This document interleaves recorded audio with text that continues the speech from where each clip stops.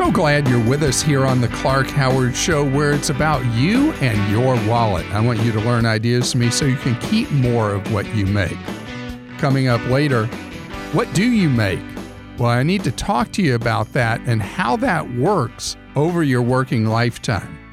So I have been tied up in knots about the extremely long vehicle loans that Americans are taking out. That when people are buying a vehicle, it's not unusual that people take out a loan as long as, in many cases, 6 or 7 years, 72, 84 months. Think of it, 6 or 7 years. I know there are people who think my answer to this is ridiculous, but my answer is you never take out a loan longer than 42 months. If you do, it means you're buying more vehicle than your budget can handle. Because if you can't afford the payment at 42 months, it means you need to buy a cheaper vehicle. You may not want to hear that, but listen to this. The number of Americans with an outstanding vehicle loan has doubled in roughly the last 15 years. Because what people used to do is they take out a relatively short loan and it would be paid off, and then they'd have year after year after year of driving with a vehicle that is paid off. It's not truly driving for free, but at least you're not having to pay a monthly payment every month. It's sitting there just waiting to hit you right in the wallet every 30 days. But because we're taking out these longer loans, so many other things are happening. We're upside down in the vehicles forever, meaning we owe more on it than what it's worth.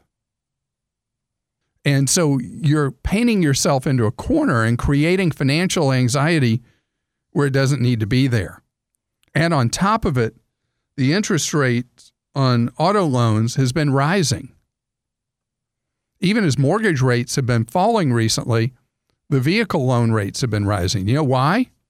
Okay, this is weird, but the marketplace signals because people have been taking out these longer loans, more people are defaulting on their loans, and more vehicles are being repossessed, creating more risk for the lenders, and then they want higher rates. So the whole thing is a vicious negative circle if you get on that hamster wheel. So think it through. And remember the rule. If you keep your loan term shorter than 42 months or longer or shorter, you're not going to be burned by that vehicle loan. You'll have years of driving where you own a vehicle free and clear. And almost certainly that forces you to buy used instead of new. And if you follow another rule, almost nobody does this one the way that's best for your wallet. Always, always, always get pre-approved for financing from a credit union before you go shopping for a vehicle. And a credit union, not a bank, because credit unions write vehicle loans, new and used, at much lower interest rates than banks do, and much, much, much, much lower interest rates than car dealers do. It's your money. It's your choice. Almost everybody gets to a dealership, gets excited about a newer used vehicle, and then tries to figure out the financing. Backwards, backwards, backwards. Greg is with us on the Clark Howard Show. Hello, Greg. Hi, how are you today? Great, thank you, Greg. You want to talk about fixing up your home. What are you doing to it? Well, it's a pretty big home improvement project. It's about a 100-year-old house, and I'm going to add a master bedroom to it and convert a carriage house into an apartment, and then there's lots of infrastructure. Oh, my goodness. Cooling. You're basically building a new house grafted on a 100-year-old one, huh? Yeah, that's pretty much it. Wow. So I wanted to talk about financing. So that project, is that going to be a six-figure project, it's sounding like? Oh, yeah. It could be as much as $200K. I don't have pricing back yet, but anywhere between $150 and $200. It's going to add about 1,100 square feet to the property. Okay. And I just want to ask you, because not everything is about return on investment, but will your neighborhood support that home in the future when you go to sell it based on what you have in it and what you'll be putting in it?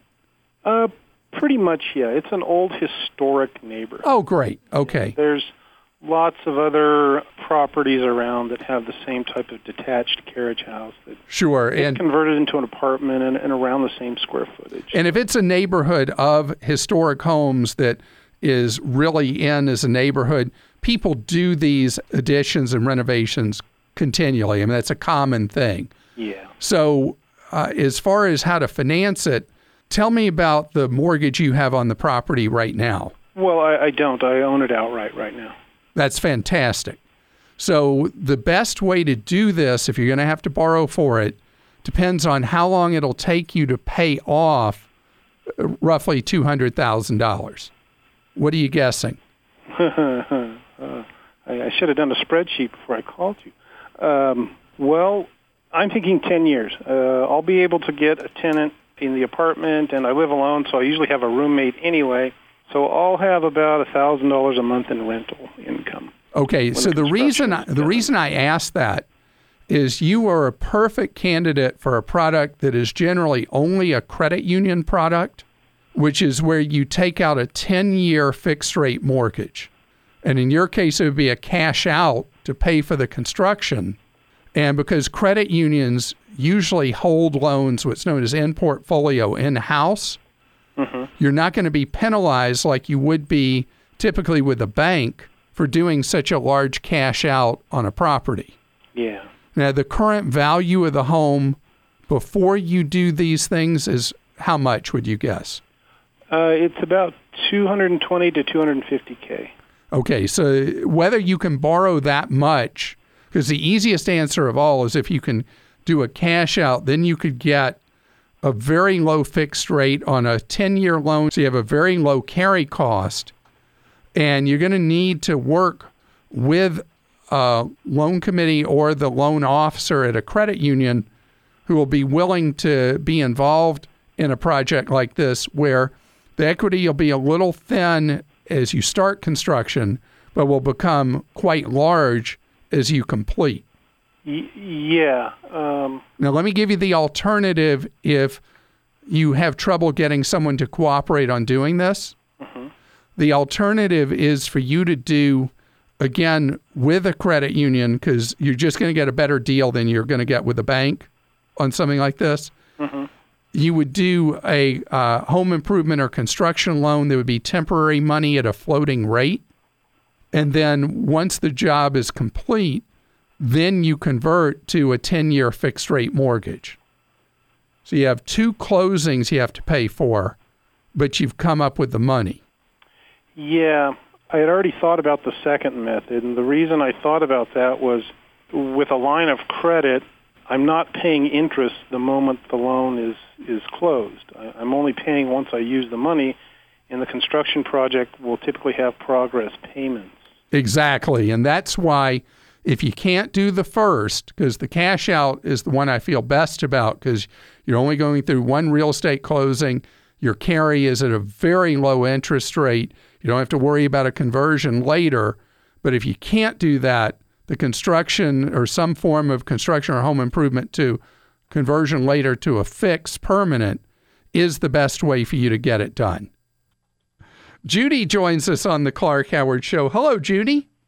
Hi, Clark. Thank you for taking my call. Sure. Judy, I remember there was an airline I used to fly that before the airline went away that used to do these prizes on board. And one question I remember they asked on the plane once is who had the most credit cards? And I think if you had been on the flights with me, you would have won every time. Well, it's taken like 46 years to acquire all of these. How many do you have? 38 or 40. That's a lot of credit cards. Yes. How many of those 38 or 40 have annual fees? None. Oh, well, you know it could actually be helping you that you have more than 3 dozen credit cards? What's that? It helps in two ways. One is that it gives wide breadth to your credit report in terms of credit history. The cards you have, how many years you've had them, and all that is to your advantage. The second is that you potentially, if you're not running up a lot of charges on your cards, having so many boosts your credit score because you're using so little of your available credit. And that was actually my question, was how could I close them, because I wanted to better my credit score. Do you know what your score is right now? It's 805 or something like that, 817. Yeah, so you'll drop your score if you start closing accounts. Okay. Just leave them be. How many of the 36 or 40 or whatever number you said, how many do you actually use? Maybe 4. Oh, that's fine. Just leave the others sitting in a drawer in your house gathering dust, and you're going to be in great shape. I mean, you break 800, and you're what the industry calls golden. Oh, good. Okay. So you can't have much better credit than you have, and just leave it alone. Keep paying those bills on time, and you will maintain golden credit status. Brian's with us on the Clark Howard Show. Hi, Brian. Hey there. Brian, you are in our Clark Hall of Fame for driving a car that is how old? 17 years old. 17. Do you know how many years it takes to get in the Clark Car Hall of Fame? I'd say at least 10. 15. Oh, okay. Because, see, 10 is what I really want people to strive for. The average car in the United States now over 11 years old. But Wow. You start hitting 15, I mean, that's a teenager. And we know how teenagers can be. Yes. And so if you get a car into the teen years and you endure with that, you make Hall of Fame status. Well, thank you. So 17 years old, what do you have that's worked for you for 17 model years? I actually have a Toyota Tundra. Huh. And does it still seem like it's going to run for you for a while longer? Yeah. My grandpa, he bought the truck about 7 years ago and owned it for about 5. And then I bought it off of him when he bought a new truck. And so it's always a goal of mine to own a truck that he's once owned. And now the truck is 17. Next year will be 18. That's very impressive. How can I be of service to you with that truck? Well, I'm trying to decide if I should still have the full coverage and insurance on this truck. Almost certainly not. I mean, the odds are very heavy that all you want is liability. Okay. Because even though it's still working fine for you and still maybe has years to run, at this point as a 17-year-old vehicle, the value that it would have that an insurer would assign to it is low enough that you're best off just being your own insurance company. And if it does end up in an accident or whatever, you got nothing to show. I mean, that's it. But if you're in an accident, it's your fault, you have the liability coverage to protect you. Okay. So I'm just curious, any idea what a 17-year-old Tundra would be worth? When I've looked it up online for a private sale, it will range between $5,000 and $7,000. No, it won't. Yeah. 17 years old? Yes, and I think it's because of the brand. The miles are low enough. It has Well, then I got to tell you, well, the answer I gave you is not necessarily accurate. I wasn't thinking it would be worth anywhere more than maybe $1,000 or so. If it's really worth $5,000 to $7,000, that's what your insurer would think it was worth, then you might consider continuing to have full coverage. I'm shocked. Eddie is with us on the Clark Howard Show. Hello, Eddie. How are you? Hello, Clark. Thank you for the time. Certainly, Eddie. You are a saver at work, and I'm happy to hear that. Thank you. I try to save. I want to retire and be happy. Very good. So how can I be of service when you're already doing the most important part of it, you're saving money? Well, Clark, so this is a new job that I got with a nonprofit organization.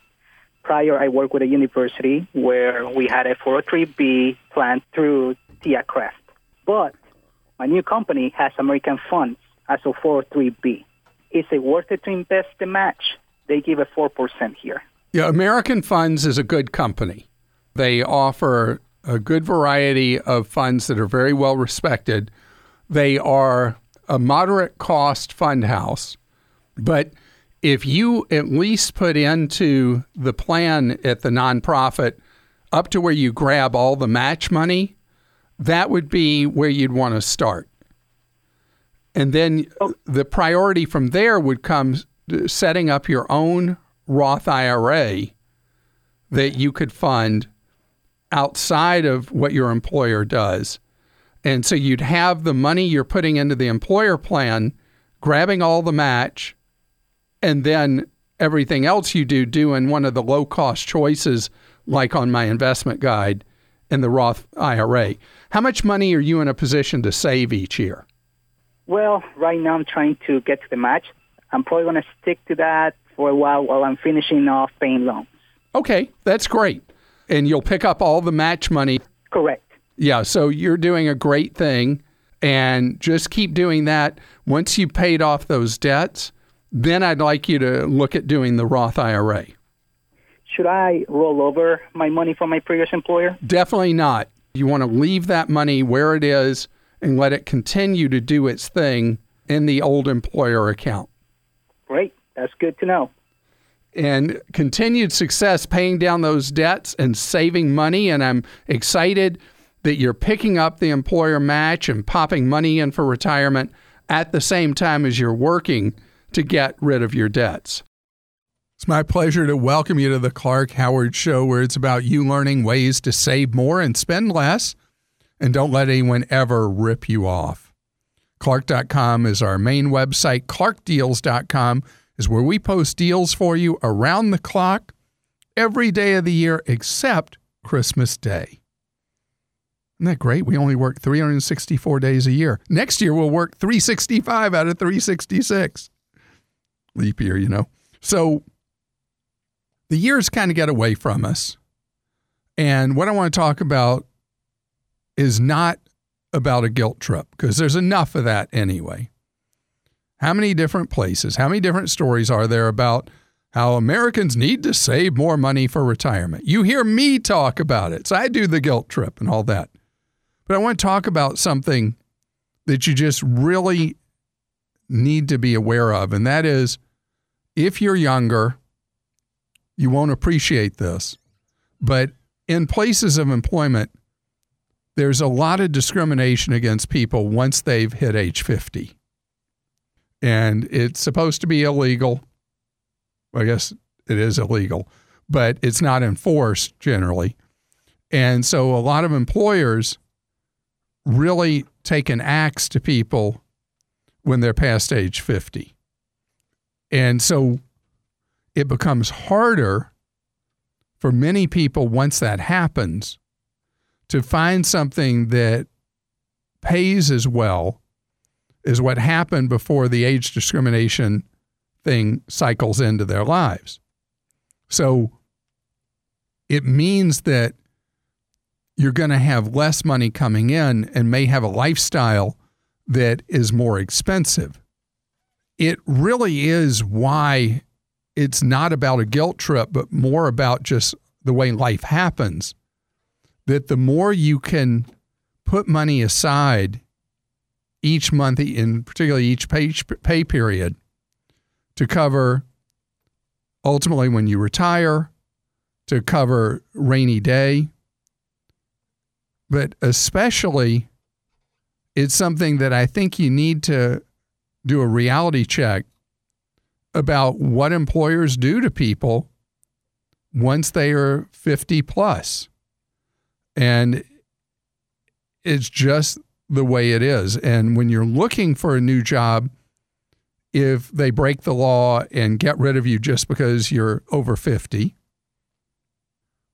when you go out to interview, there are a lot of employers who may give you an interview, but they're not going to make a job offer for a great offer to you because you are over 50, or they've sized you up as being over 50. So it's just what goes on. Employers are really stupid about doing this because the virtue of having people with experience is fantastic. And so employers that do this are being short-sighted and hurting their own businesses. But that didn't help you anymore. So I encourage you, because listen to this stat that was put out by a research group at Boston College. 4 in 10 people ended up working less than they expected as they got older. And it wasn't by their choice. That employers downsize them, right-size them, whatever term you want, and they might not be in a position yet for those finances to handle that. And that's why you need to remember that from when you hit that 50th birthday, you may be on thinner ice in the job market, and you got to be financially prepared for that. Leo is with us on the Clark Howard Show. Hello, Leo. Hi, Howard. It's a great pleasure to talk to you. Well, great to have you here. And you are a landlord, is that right? No, actually, I assisted some friends to buy houses in Orlando. And oh, okay. They like my service. I work with taxes and money remittances, and they trust a lot on my services, and they said, after we buy the houses, we want you to manage those houses. And I thought it would be easy, but after I saw there is more than dozens of houses, I took it really serious because I'm charging a fee. So after I made more than $600, I thought that would be a business, and I started thinking to make it serious, have a website, have a proper manager system, and pay the taxes, everything, like set up a kind of a proper managed business. Wow. And because I think it's a big responsibility, we are moving some tenants. I read about the tenants insurance and the renters insurance, actually.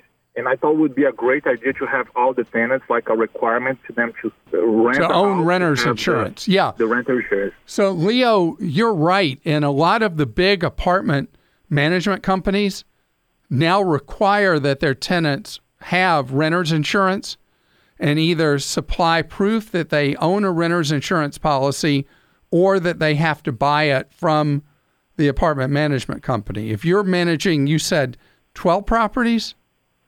Going to be a little bit more than that. Oh, okay. So for you to be in the business of selling renter's insurance, I don't know how easy that would be for you, but I think in your leases requiring that tenants buy and maintain a renter's insurance policy is a smart move on your part, because tenants think anything that goes wrong at the place, you're responsible for. And that's not how it works. You know, if the tenant stuff gets stolen or there's a fire or the stuff gets damaged by, a busted pipe or whatever with water damage, that's all on the tenant, not on you as the landlord or management company. Yes, and we thought about requiring proof that they have this insurance, or we're going to be able to connect them with our insurance company that they can buy it. At this point, I don't think you want to get involved in saying, go see this person and buy the policy, but tell them that whoever they get their automobile insurance from can direct them to someone to buy renter's insurance. Most automobile insurers also do homeowners insurance, and in addition to that, they would almost certainly have renter's insurance they sell or someone they could refer a potential tenant to. And the insurance is cheap, and it provides such important protection for your tenants. Yes, that's what I saw, and that's what makes me interested in buying this insurance. Yeah, I think it's really, really great. And as you develop a larger and larger portfolio, I guess the time will come where you could be in the business of requiring people to buy policies from you if they haven't supplied their own. But I always think in business, you crawl before you walk and walk before you run. So I would start with just requiring people to provide proof that they had purchased renter's insurance. And remember, it's for their benefit, not yours.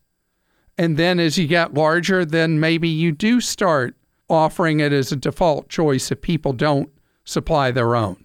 and continued success to you as a property manager.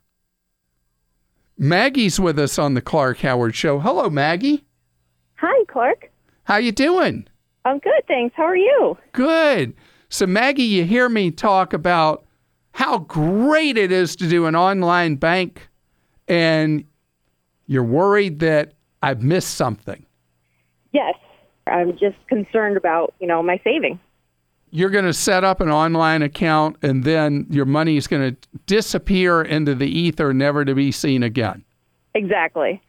I understand the fear and concern, and, with how reliant banks, credit unions, brokerages, everybody is on the databases, on the computer systems, that's actually something that is a low-level worry, I think, should be for all of us. But there's nothing about an online bank that makes it any less secure than being with a traditional bank or credit union. What are you worried will happen? I'm not exactly sure, but I know about the phishing scams that are out there, and if for some reason someone gets the password, I know it's kind of easy to wipe out a checking account, and there's no reimbursement on some banks. Well, actually, any FDIC-insured bank must, by law, if you're a consumer and your account suffers fraud and it's hacked, they have to restore your funds. That the responsibility of the bank is to you, and it is their duty to have the security in place that prevents hacks. Let's say you put in an online bank $10,000, and right. It's time now to use some of that money for whatever purpose, and you go there and the money's just gone. Poof. The bank has the legal responsibility and liability to restore your funds. Excellent. And that's the same for checking and savings online? It is. For a physical bank, online bank, you have one responsibility, and that is you are given 60 days to notice that your money has disappeared. So with online access or having the app of any bank or credit union, just checking your statements, you will easily always be within that 60-day window. But the sooner you notice, obviously the better. And, I'm pretty worried about the possibility of bad actors getting into people's accounts. So I check my accounts. I don't have a bank account. I have a credit union account, and then I have the equivalent of a checking account at a brokerage. I check my accounts and my investments every single week. Because right, so that's the best way to keep up on it. Whether it's a physical institution you have money with or an online, I would say that it's really important to check routinely that everything is just A-OK. Fantastic. That makes me feel a lot safer. Thank you so much. And I would say that's the difference between being careful and being paranoid and feeling powerless. There's too much potential right now with all the publicity of all the hacks to get to a point where you just feel like, gosh, what can I do? And I would say taking the weekly step of checking your stuff, however you have it, Maggie, is how I would feel peace of mind. Gil is with us on the Clark Howard Show. Hi, Gil. Hey, hi, Howard. How you doing, sir? Great, thank you. You were helping your son with student loans, is that right? That's correct. Yes, What's going on with his loans? How much does he have? Oh, man, it's over $100,000, the balance, and the interest rate is 7.9%, which we believe is pretty high. 7.9%? Yes, sir. Wow. And these, I guess these aren't federal unless they're older that they're that high.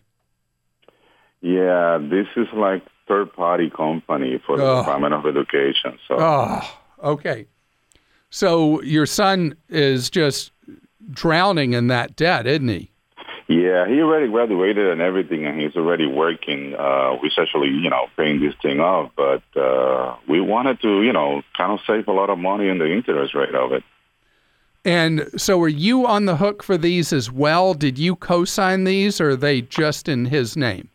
No, actually, it's on my wife's name. Oh, okay. So your wife faces an equivalent, equal burden with your son for these Definitely. loans. And so have you considered refining those loans? That's exactly what we would like to do, and I would like to know, which company will be the best based on your knowledge of this particular area. The fastest growing is SoFi, SoFi.com. Okay. SoFi has from great rates to mediocre rates. And if with her credit you qualify, the rates can be even at or below 4% fixed rate. So if you do qualify for their lower rates, think of that. I mean, that would be a massive savings over the years. Definitely. Yeah, it's like, maybe saving half of the interest rate. Exactly. And it means that every monthly payment, much more of the money is going to principal than interest at a rate of roughly 8%. I would start with SoFi. A lot of the people that mail you offers, the offers never pan out. And SoFi will give a quick answer on what they're willing to do and what interest rate they're willing to charge. And as much as you can get it down, go for it. This episode is brought to you by Progressive Insurance. Hey, listeners, whether you love true crime or comedies, celebrity interviews, news, or even motivational speakers, you call the shots on what's in your podcast queue, right? And guess what? Now you can call the shots on your auto insurance, too. Enter the Name Your Price tool from Progressive. The Name Your Price tool puts you in charge of your auto insurance by working just the way it sounds. You tell Progressive how much you want to pay for car insurance. Then they'll show you a variety of coverages that fit within your budget, giving you options. Now, that's something you'll want to press play on. It's easy to start a quote, and you'll be able to choose the best option for you fast. It's just one of the many ways you can save with Progressive Insurance. Quote today at Progressive.com to try the Name Your Price tool for yourself and join over 28 million drivers who trust Progressive. Progressive Casualty Insurance Company and Affiliates. Price and coverage match limited by state law. It's time for Ask Clark. Producer Joel asks a question that you have posted for me on Clark.com. Clark, Maria wants to know, I have had Amica car insurance for 10 years now. I've never had a claim, and I have a perfect driving record. But I hear companies are giving rewards and discounts for safe driving. My rates have never gone down. Is it time for me to look for another insurance company? Well, the deal with Amica is it's a mutual. You own the place. And that check you get each year when Amica has lower claims than what they've anticipated, that's the way it works, is that you're all in it together. And that's something that you're not going to generally see from an auto insurer. So that's why I would say that Amica, what it's really there for is when your great driving has a bump in the road and you end up in an accident or whatever. That's why Amica is so wonderful, is when something does go wrong, they're just about the best there is. All right, Tom wants to know, your expertise, Clark, what's the best deal to get on men's razor blades? Well, we did this test through our extended staff on radio, TV, and the web, and we tried this razor that people keep raving about that's sold at Dollar Tree. That's two for $1, 50 cents each. It's like a 5-blade razor. I didn't like it that much. I gave it a B, but overwhelmingly with the crew, they gave it an A. So 50 cents a razor that can last you months and months. That sounds like a deal to me. Carolyn has a question. She says, what websites are best for finding rental homes for a vacation? So when you're traveling somewhere, the market is dominated by Airbnb, and Airbnb dominates for a specific reason. People are not getting burned on Airbnb by having their money stolen in a con, and that has been a problem with other home rental services. Now, it doesn't mean that the quality of the property is going to be great, but in addition, the oldest player in it is VRBO, more recent HomeAway, and they're the same common ownership now. with either of those, make sure you pay in a way that is secure through their portal and not pay direct to somebody, particularly by wire. You're likely going to get conned. This is the Clark Howard Show. Thanks for joining us today. The Clark Howard Show is produced by Kim Drobes, Joel Larsgaard, Deborah Reese, and Jim Ayers. And remember, 24 hours a day, we're there to serve you at Clark.com and ClarkDeals.com.